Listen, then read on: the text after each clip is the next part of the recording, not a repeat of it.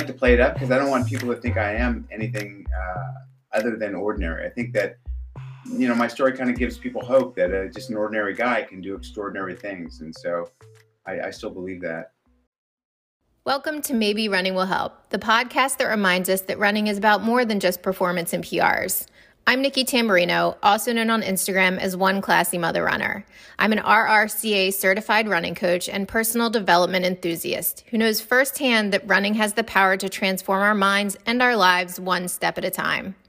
I'm excited to bring you stories from the community as well as research so we can explore the expected and not so expected ways running can and has helped make life better, regardless of your pace, place, or experience. Let's get started.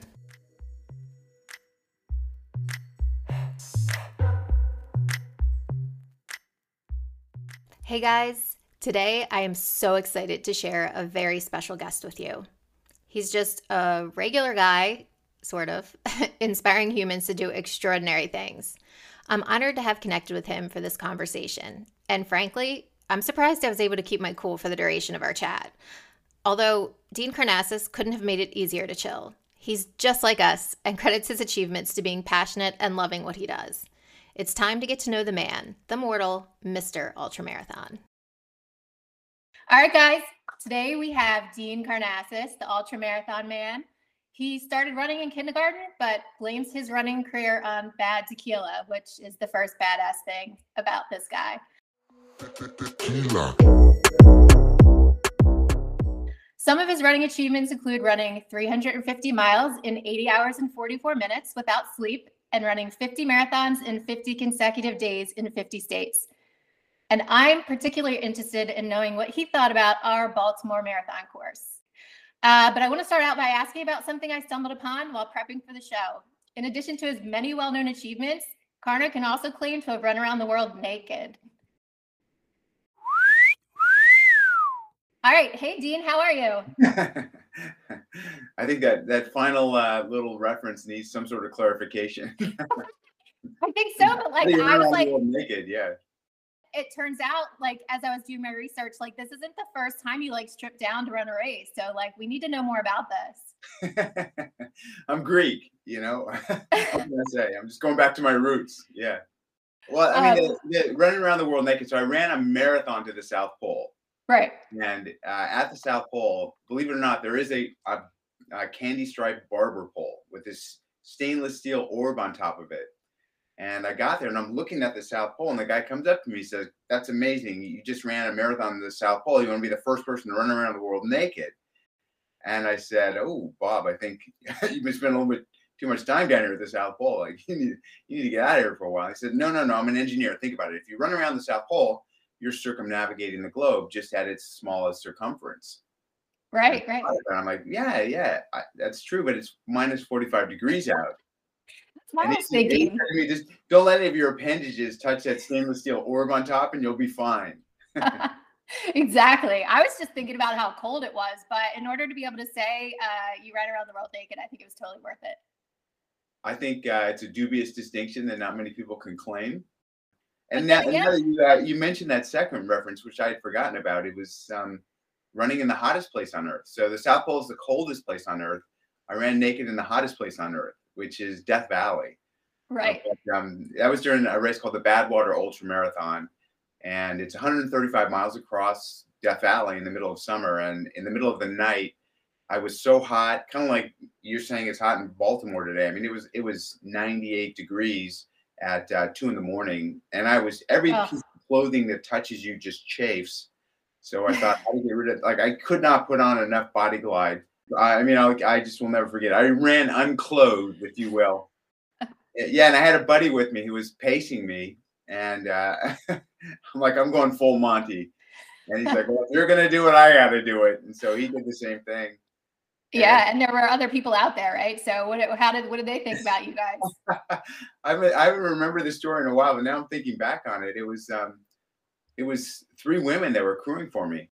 So it was a good friend of mine, an old friend. But yeah, I thought they were miles behind me, and all of a sudden they came driving by, and they looked at us and said, "What the hell are you guys doing?" Yeah, it was comical. But I mean, there's a point when you're just anything that's touching your body in that sort of heat is just abrasive. Yeah, yeah, for Mm. sure. All right, so we won't hold that against you then. I guess that makes sense. Well, that is interesting. Although I can't really relate having never run that many miles or in those kinds of extreme temperatures. But something we can bond over is a race right in my backyard. So I want to talk about if you remember running the Baltimore Marathon, because I know it was only one of the 50 marathons that you ran and that, whole adventure that you did. But I have run the Baltimore Marathon. I think it's one of the toughest marathon courses that I've ever run. So I'm curious to know what you thought about it, if you remember, and anything that was memorable about it. Yeah, well, I'll put it in perspective. It was during the course of running 50 marathons in 50 states in 50 days. Right. So it was the quote unquote recreated marathon. So they set up the official starting line and we followed the sanctioned certified course, but there was just 50 runners. So we had permits for 50 people to run with me. And I'll never forget the Baltimore Marathon because as we were leaving, a building was on fire. Like we ran past this building that was in flames, and it was intense. I mean, there were flames coming out of the windows, and glass was shattering, and you could feel the heat. And we had a motorcycle cop that was escorting us, so that he closed down the intersections and so forth when we ran through them. And he saw that, and he called in, the fire department, and they rescued the people that are inside. And they literally said, if you guys hadn't run by there, the likelihood of a cop driving down his motorcycle down that road would have been really slim. Those people might have died. 2 miles into the race, which had police escorts, Karnazes happened upon a house fire in the 1900 block of McCullough Street. Officers reported the blaze, which was extinguished. The officers circled back and broke down the door. Rushing inside, they pulled 3 people out of the building, including a baby. And then I love the course. It was hilly. I love hills, and Yeah. I live in San Francisco, so I love the hills. But I really loved it, and I want to go back and run the actual Baltimore Marathon. Dean ran the Baltimore Marathon on November 1st, 2006. It was 75 degrees and sunny. It was his 46th marathon in 46 days, and he ran a time of 3:49:40. I wonder, I ran it in 2006. I wonder if the course is the same because it went through a whole lot of different neighborhoods. That's what I really liked. Yeah. Okay, so it's the same course. Nice. Well, it's changed a couple times. Did it end in Camden Yards? Yes, it did. Okay. It's changed a couple times.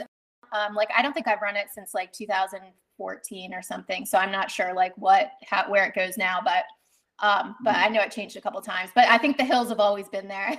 I don't think too much has changed about that. So I actually contacted Chris Tomlinson, the current VP of Marketing for Corrigan Sports, who organizes the event, to get the actual course history. He responded promptly saying Dean is great and that he remembered the 2006 run vividly, of course mentioning the fire along the course. And here's what he had to say about the history of the Baltimore Running Festival. The Baltimore Running Festival has made minor tweaks to its course over the years based on construction and other logistics necessities. In 2015, we did make a more drastic change, moving the finish line to the shores of the Inner Harbor rather than the parking lot at the stadium complex. But all the favorite parts of the course remain, including the Camden Yards start, the Maryland Zoo, and the harbor, Fells Point, Canton, and all of the parks. For all these 50 races, people could sign up and kind of run with you, right? Yeah, I mean, that was the thing I really wanted. I didn't want to just go do it by myself. I thought, you might be able to do it, but if it'd be better to celebrate it with others and let them, come in and be part of the experience. So, it wasn't like a normal marathon where we had thousands of people at these recreated events because, staging a marathon. I mean, think about the actual Baltimore Marathon. They closed down the course. But they couldn't do that for us. So they would just these motorcades of officers would kind of right up to an intersection, shut it down, and we'd get to run through. But it was kind of a unique and intimate experience. So that's cool. The 50 other runners, they got an official medal. They got all the stuff you would typically get with running the marathon, but it was on a different day, of the year typically. And also, we had these roaming sag wagons. So imagine the aid stations were with us. So they would just hand food out the window to you as you're running. Oh, that's kind of nice, actually. That's actually a really nice perk. But like, yes, you ran it in November, which the race is usually in October. I think it's because it's sometimes it's really hot too. So that's the other thing with the race. But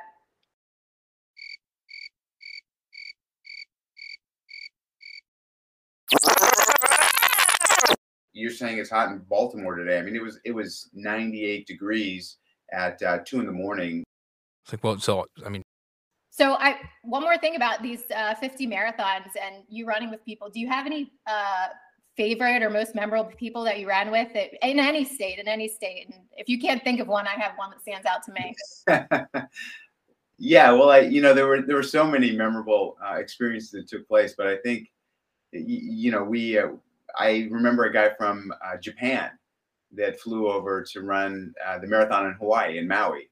Yeah. And I couldn't believe it because I was on the plane to Maui and I'm reading this email because I got a lot of emails. It's just when email was kind of first coming out. And the guy said he convinced his wife to scrap their like elaborate wedding plans in Japan to come run a marathon with me. Yeah, no, I had a couple that, people started running multiple marathons. They had so much fun doing this, like on a random Tuesday, running a marathon in some city, that they would sign up for another one, like a couple weeks down the road, and they'd like fly all over the country to meet me. So one couple ran what they called the 6-pack. So they ran all 6 of the New England states back to back, 6 marathons in 6 days. And we developed a friendship. It was pretty good.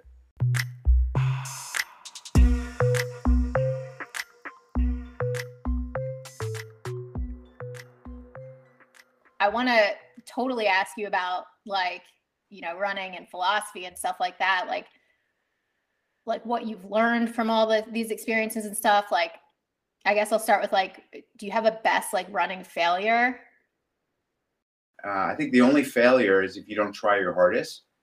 So every ultra marathon, every marathon, I just have the same commitment is that today I'm going to do my best. Like I'm going to leave everything on the course. And when I cross that line, I'm going to be totally spent and very satisfied with what I just did. And I think if you have that mindset going into it, you can't really fail. You learn, like when you run multiple marathons, you learn a lot of little tricks, how to tie your shoe, how to get through an aid station without getting Gatorade all over you. You see a lot of behaviors when you run a lot of, bigger marathons that you know to avoid. Right. Someone's got earbuds in, and you don't run behind them because they're going to do something erratic because they're not paying attention. So you're laughing and smiling because you know exactly what I'm describing. Oh yeah. God, what was the last marathon I ran? I just remember, this is going to seem totally unrelated, but I was so annoyed by people that run over you in the first mile. I'm like, we have 26 miles to go. Why you have plenty of time to get your placement in this race. Why are you running me over? 911, what's your emergency? Yeah, and that kills me on a 100-mile race when people are elbowing you at the start. You're like, dude, it's 100. Come on. Right, there's plenty of time. 4 hours. It doesn't matter the next 10 feet if you're ahead of me. Right. You also talk in your book about running versus racing. And I'm just interested if you can share a little bit about your feelings on that.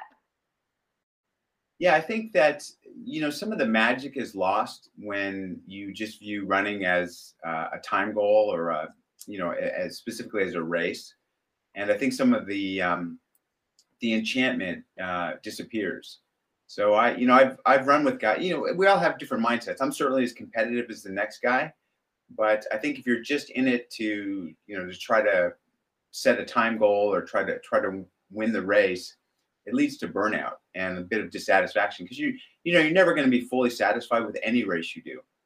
And so, my attitude is that running is worthwhile in itself.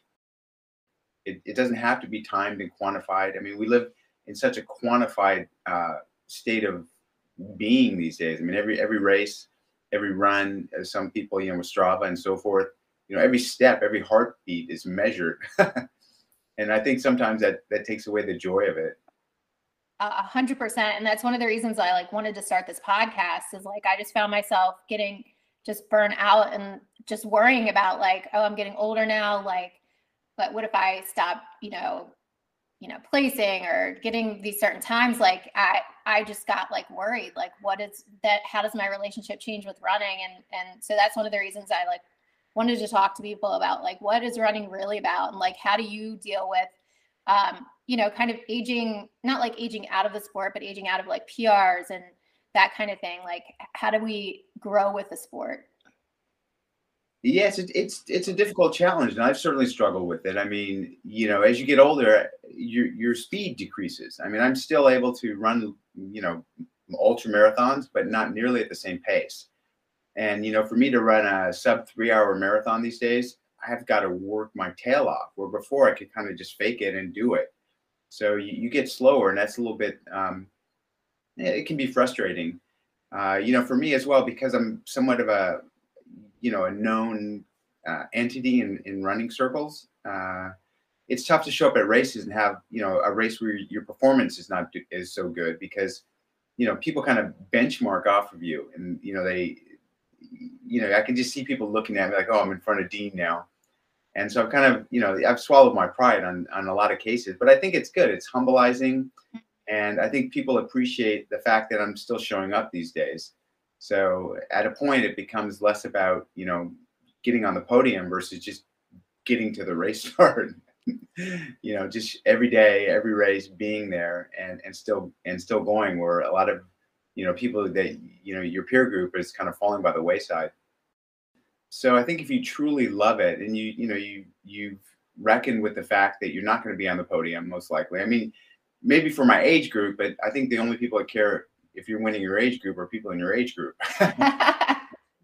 And so, if you can still enjoy the whole experience, and I love the race experience as much as I love to just go run by myself as well.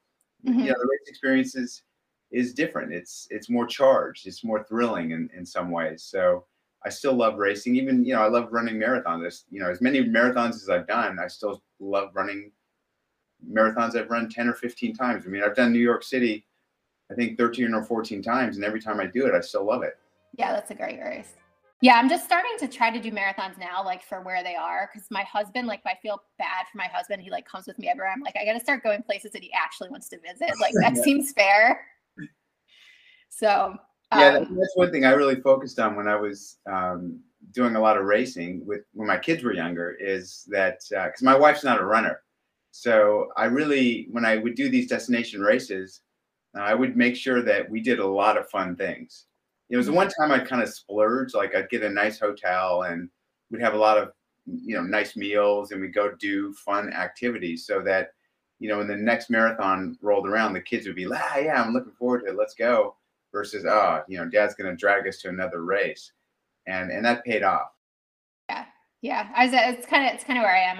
We don't take our kids a whole lot. They're teenagers and they don't really care to like wait around for me to finish a race, but it's good when they get excited about it. It's fun, but I mostly feel bad for my husband. He's really supportive, and so I'm trying to get him to some cool places. Like I want to do Kiowa. That's where I was planning to do. Yeah. Why Kiowa? It just looks like such a nice area. My brother lives in Charleston, and my parents just moved to South Carolina, so like we could they could go. They'd have a chance to go and watch me race and stuff like that. So I just think it would be really fun, and the places there to stay are like super, super nice. So yeah, I was running that race during the 50 marathons that I recall, and I'll never forget this. We ran past a sign that said "Beware of alligators." Yeah, and literally this alligator popped up in the water, there's like an intercoastal waterway. And as we're running, you see these two eyes come up right when we saw the sign. I'm like, oh shit. Legs don't fail me now. Yeah.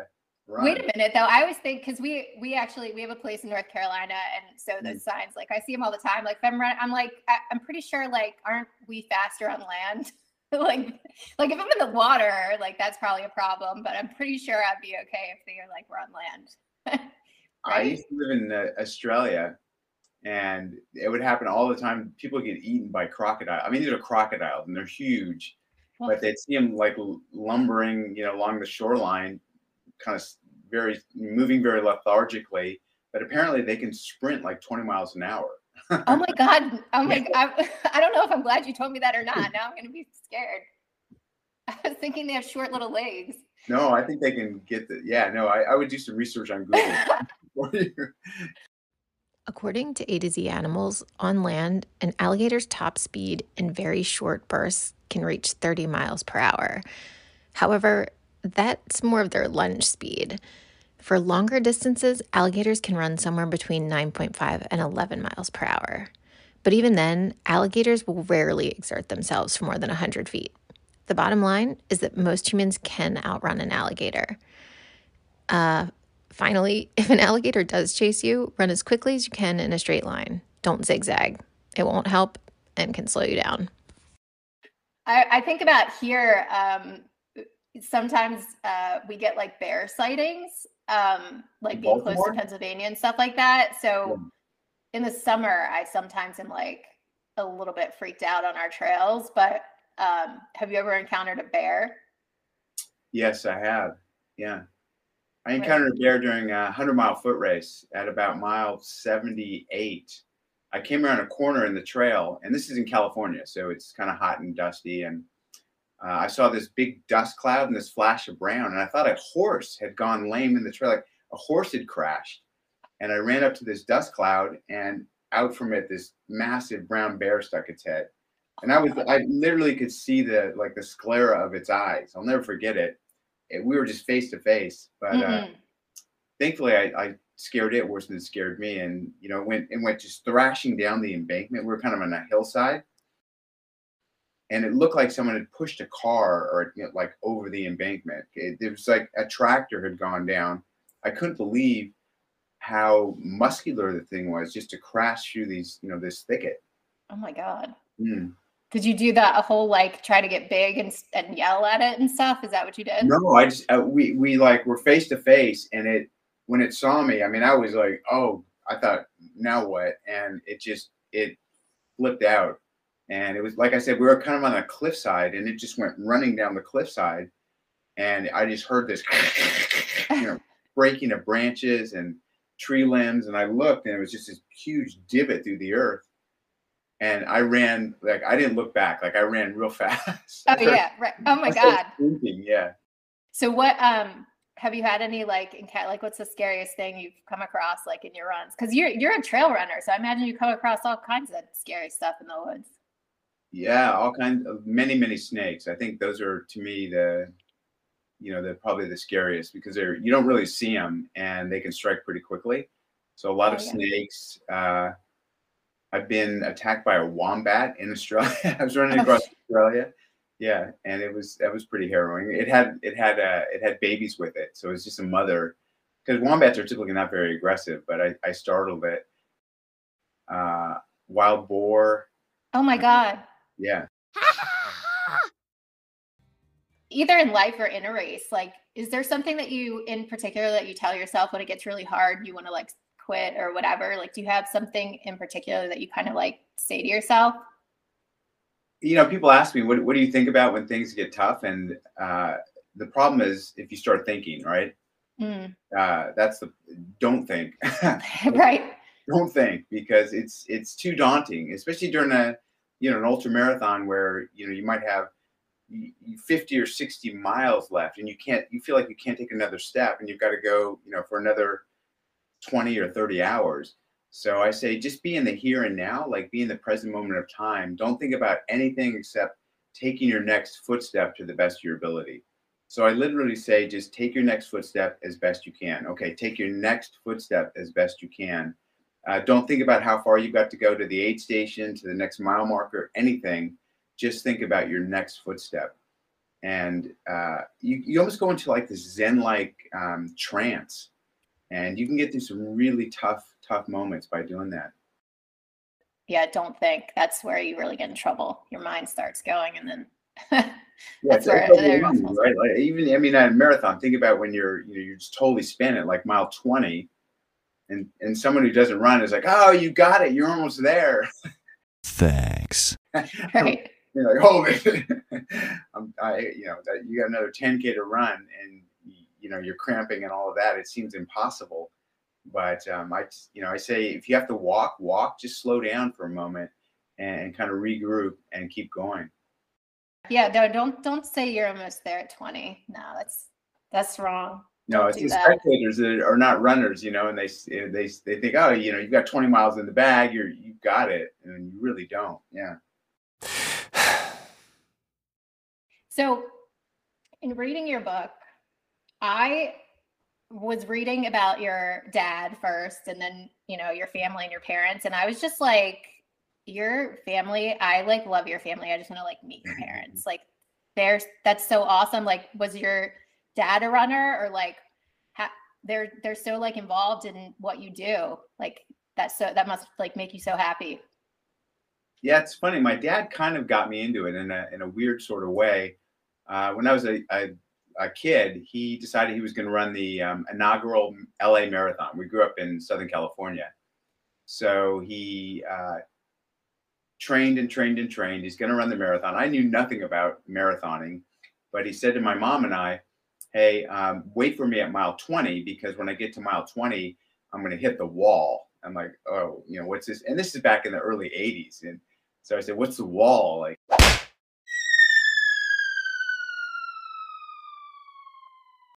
and he said, oh, I'm going to feel horrible. So tell me I look great and to keep going. Right. He comes running into mile 20. My mom looks at him. She says, God, you look horrible. Why don't you stop? Thanks. Like, Mom, that's not what he told us. He said, I'm just being honest. Look at him. And he did look horrible. I'm like, no, Dad, you look great. Just keep going. So he finished, and we went to the finish line. We couldn't find him. We're like, oh no, what happened? And someone said, have you looked in the medic tent? So we walked over to the medic tent, and there's my dad, like lying on a cot. He's wrapped in a Mylar, one of those Mylar space blankets. And he looks like one of those people that are just destroyed at the end of a marathon. I mean, he's got crusty white salt all over him, and he's kind of ashen looking, and he can't get up. And so we finally get him to the car, and the whole way home, like we put him in the back seat, he's just going, oh. And I just remember thinking to myself, I am never, ever going to run a marathon. Like, that looks so horrible. I don't do that. And, 15 years later, that's all I'm doing is running marathons. That's such a funny story. Yeah. That's so funny you say that about him, to like tell me I look great. What really gets to me is like, if I see my husband on the course and it's like mile 20 and he's like, speed up. I'm like, dude, don't say that. You're killing me. Yeah. Well, I do that brings me back to another memory of the Little Rock Marathon in Arkansas. Little Rock is, I guess, where Mary Kay Cosmetics was founded. And at the finish, there's like a hill you go up before you go through a hill you go actually cross over, and then you go down to the finish line. And these Mary Kay representatives used to be there with red lipstick for women, so that when they cross the finish line, in the finish photo, you look beautiful. What? With lipstick. Yeah, I know. Oh, you got to be kidding me. Yeah, they had lipstick. So, because you go across the finish line, you're just destroyed, and it looks, glorious. But at the finish of this marathon, all the women had like beautiful lips. Stop it. That's hilarious. What's that? Do they still do it? Little Rock, yeah, I don't know if they're still doing it, but that was the kind of the story they told me. Dude, I'm gonna look into that. That's hilarious. I don't think I'd want anybody to touch me though. I don't know. I don't think I'd be into that, but that's funny. That's really funny. What? Let's see. Oh, I know what I wanted to ask you about. Like in your book, you have a lot of first of all, your book was hilarious. Like I was just like laughing at a lot of the parts. You thought it was funny. Help.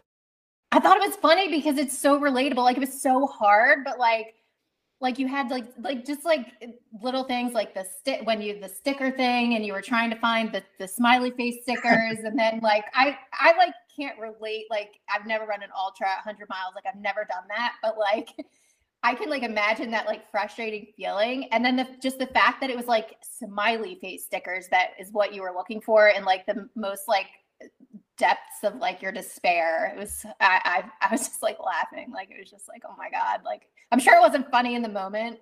So sorry. But No, I was just like, I mean, I think I thought I was going to die. So I was only reflecting, later on how juxtaposed it was. Just as you said, I mean, you're about to croak and you're looking for these smiley face stickers to put in your race number. Yeah. yeah, I mean, what do they say? Comedy is what, tragedy plus time. So,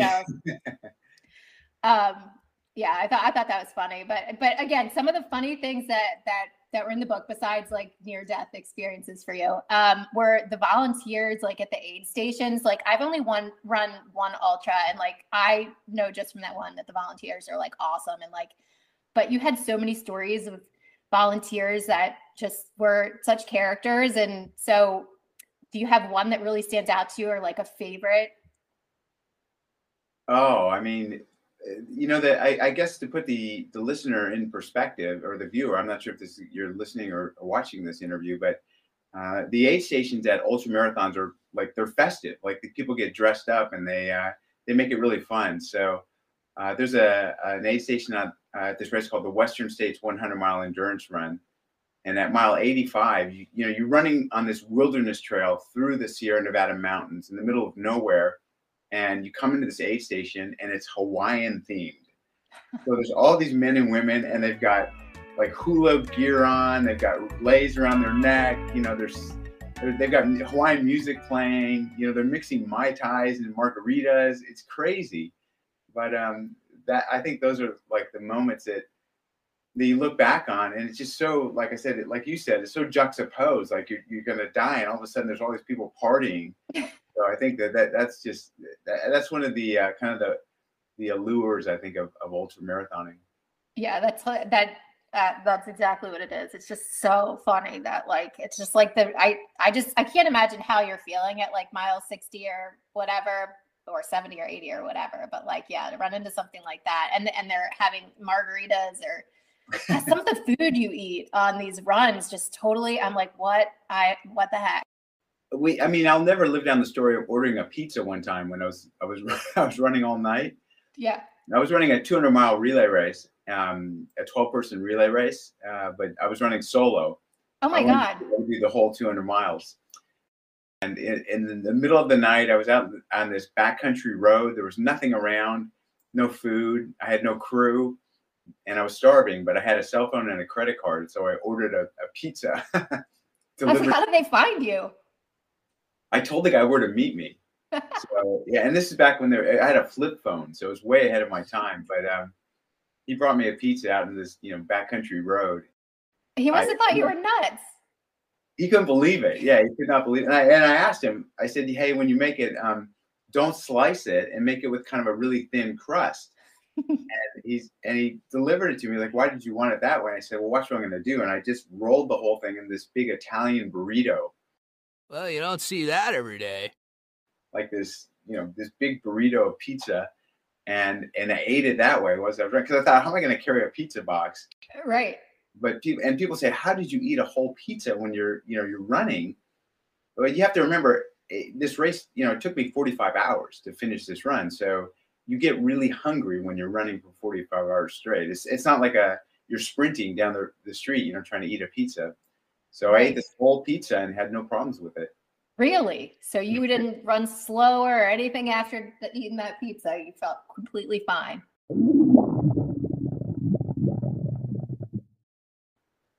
Yeah, you see it all the time during ultra marathons. People eat burritos, quesadillas. You eat whole food, and it barely even registers. You don't feel full or anything. And this is because you're running for so many hours. Yeah. What's the weirdest thing you've ever eaten in an ultra? I had a peanut butter pickle sandwich one time. What? So no. Yes. I had my crew make me a peanut butter sandwich, and we had pickles because pickle juice is supposed to help with cramping. And I saw the pickles. I'm like, I cannot drink any more pickle juice, but put some pickles on my peanut butter. Oh no, Dean! Oh, I can't. Ew, gross. Oh my God. Well, but That's what I was going to talk. I don't like pickles. I hate pickles. And I was so excited because I read that you didn't like pickle juice. And I was like, we have this in common. But you put pickles on a peanut butter sandwich. I can't with that. I don't eat pickles anymore. I think because of that experience. Yeah, I can't. Even the smell of a pickle now, it just nauseates me. All right. I have a fun game. If you're up for a game of association, I have 10 words, all to do with running. And you just say the very first word that comes to your mind really quick. You ready? Okay. Yep. All right. 800s. The toll-free number you call when you need someone to pick you up. All right. Marathon. A field of fennel. That's the genesis of the word marathon, is field of fennel. In ancient Greece, where the Persians invaded Greece at the Bay of Marathon, but the bay, it's a coastal bay, and it was filled with wild fennel. Like fennel, the herb, grows wild all over Greece. So they invaded this place that was filled with fennel, which is Marathon. That's how the name Marathon, that's where it's come from.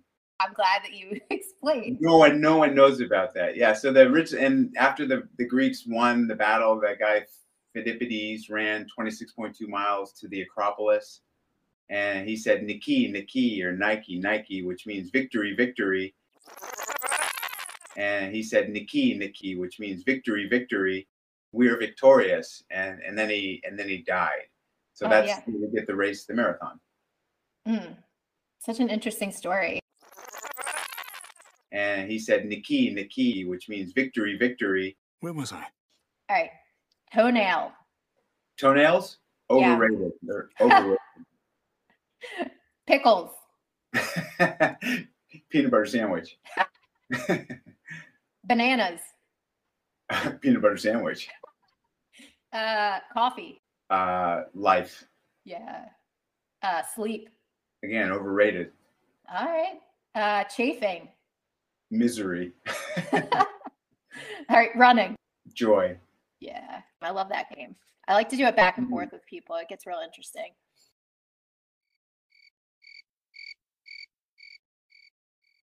All right, cool. All right. So when you wrote your first book, I feel like it took off because you were this regular guy who did something like extraordinary. But I've read and seen that you're actually biologically like different than the rest of us, right? Well, I mean, I supposedly don't produce lactic acid. So I've been tested and, kind of prodded. And they say that my ability to rid the body of lactic acid is like extraordinary. And they don't know if it's genetic. They're not sure why. But lactic acid is kind of like what causes cramps. When you start feeling your legs getting heavy, that kind of thing. I don't like to play it up because I don't want people to think I am anything other than ordinary. I think that, my story kind of gives people hope that just an ordinary guy can do extraordinary things. And so I still believe that. I'm not gifted in any way. I don't believe. I just think that I'm passionate and I love training hard and I just love what I do. And I think when you love what you do, you're going to be good at it. So yeah. I think that if you can learn to love running, you're going to be good at it.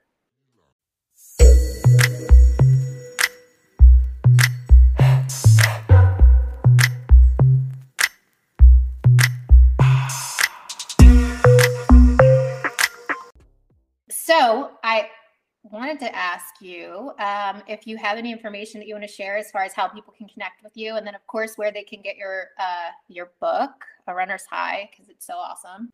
Yeah, I mean, just Google Dean. Someone said if you Google Dean, I'm the first Dean that comes up. Unbelievable. So you can Google Dean, and yeah, if you want to read an entertaining running book, try my most recent one, A Runner's High. And yeah, I mean. It made you laugh, so hopefully it'll make others laugh as well. And I get messages from people all the time. Like I got a message before I came to this interview from a guy who said that he was going to read a couple chapters of my book last night. He's like, 6 hours later I finished. I'm like, wow. And they said, and then I got up. I just had to go running. When I get messages like that, I think that the book is done all right. I read it and then I also listened to the audio, which is also like a fun way to experience your book, because I actually listened to the audio first, and I'm not going to give away your book, so I'm going to be careful. There's a part in your book where I was like, oh my gosh, like I was so worried because I wasn't reading it. I was listening to it and I was like, oh my gosh, what's going to happen? Like all this stuff. And then you did like a total plot twist and I was like, So there's twists and turns and it's really, really good. Yeah, I think that you have kids, so you know how that just tugs at your heart when something like that happens. Yeah. Yep. That's exactly what I was thinking. I'm like, I knew exactly how you were feeling. And I was like, oh my gosh, like I felt so bad for you. And then I felt bad for everybody. And then I was like, phew. But anyway, yeah. Awesome.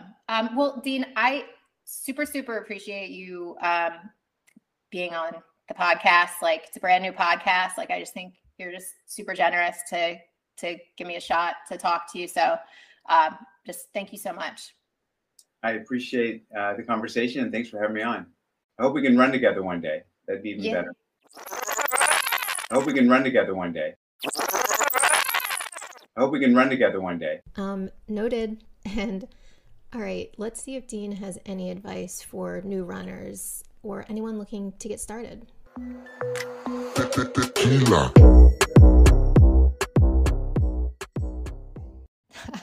Just kidding, Dean. And I know you don't like to be thought of as special, but is there one thing you do that sets you apart from the ordinary? Put some pickles on my peanut butter. What? So No. Yes. Well, Dean, I think you're anything but ordinary, and it's not just because you put pickles on your peanut butter sandwiches. I wish you all the best in your upcoming running adventures and cannot wait until we share that run together. Thank you so much for your time. And thanks to everyone who listened to this podcast today. I appreciate your support. As always, don't forget to leave us a rating or a review on Apple Podcasts. Thanks, guys.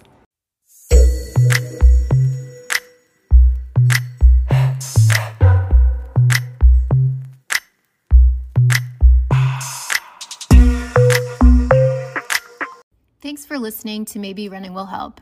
This podcast is a production of Anchor. If you like this show, remember you can hear it here on Anchor, Spotify, Google Podcasts, Pocket Casts, or any app you use to listen to podcasts. If you want to get in touch, you can leave me a voice message or direct message me on Instagram or Facebook at Maybe Running Will Help. If you have a story you are willing to share with the community, please reach out. Keep running, keep inspiring, and keep sharing how maybe running will help. Have a great run, everybody.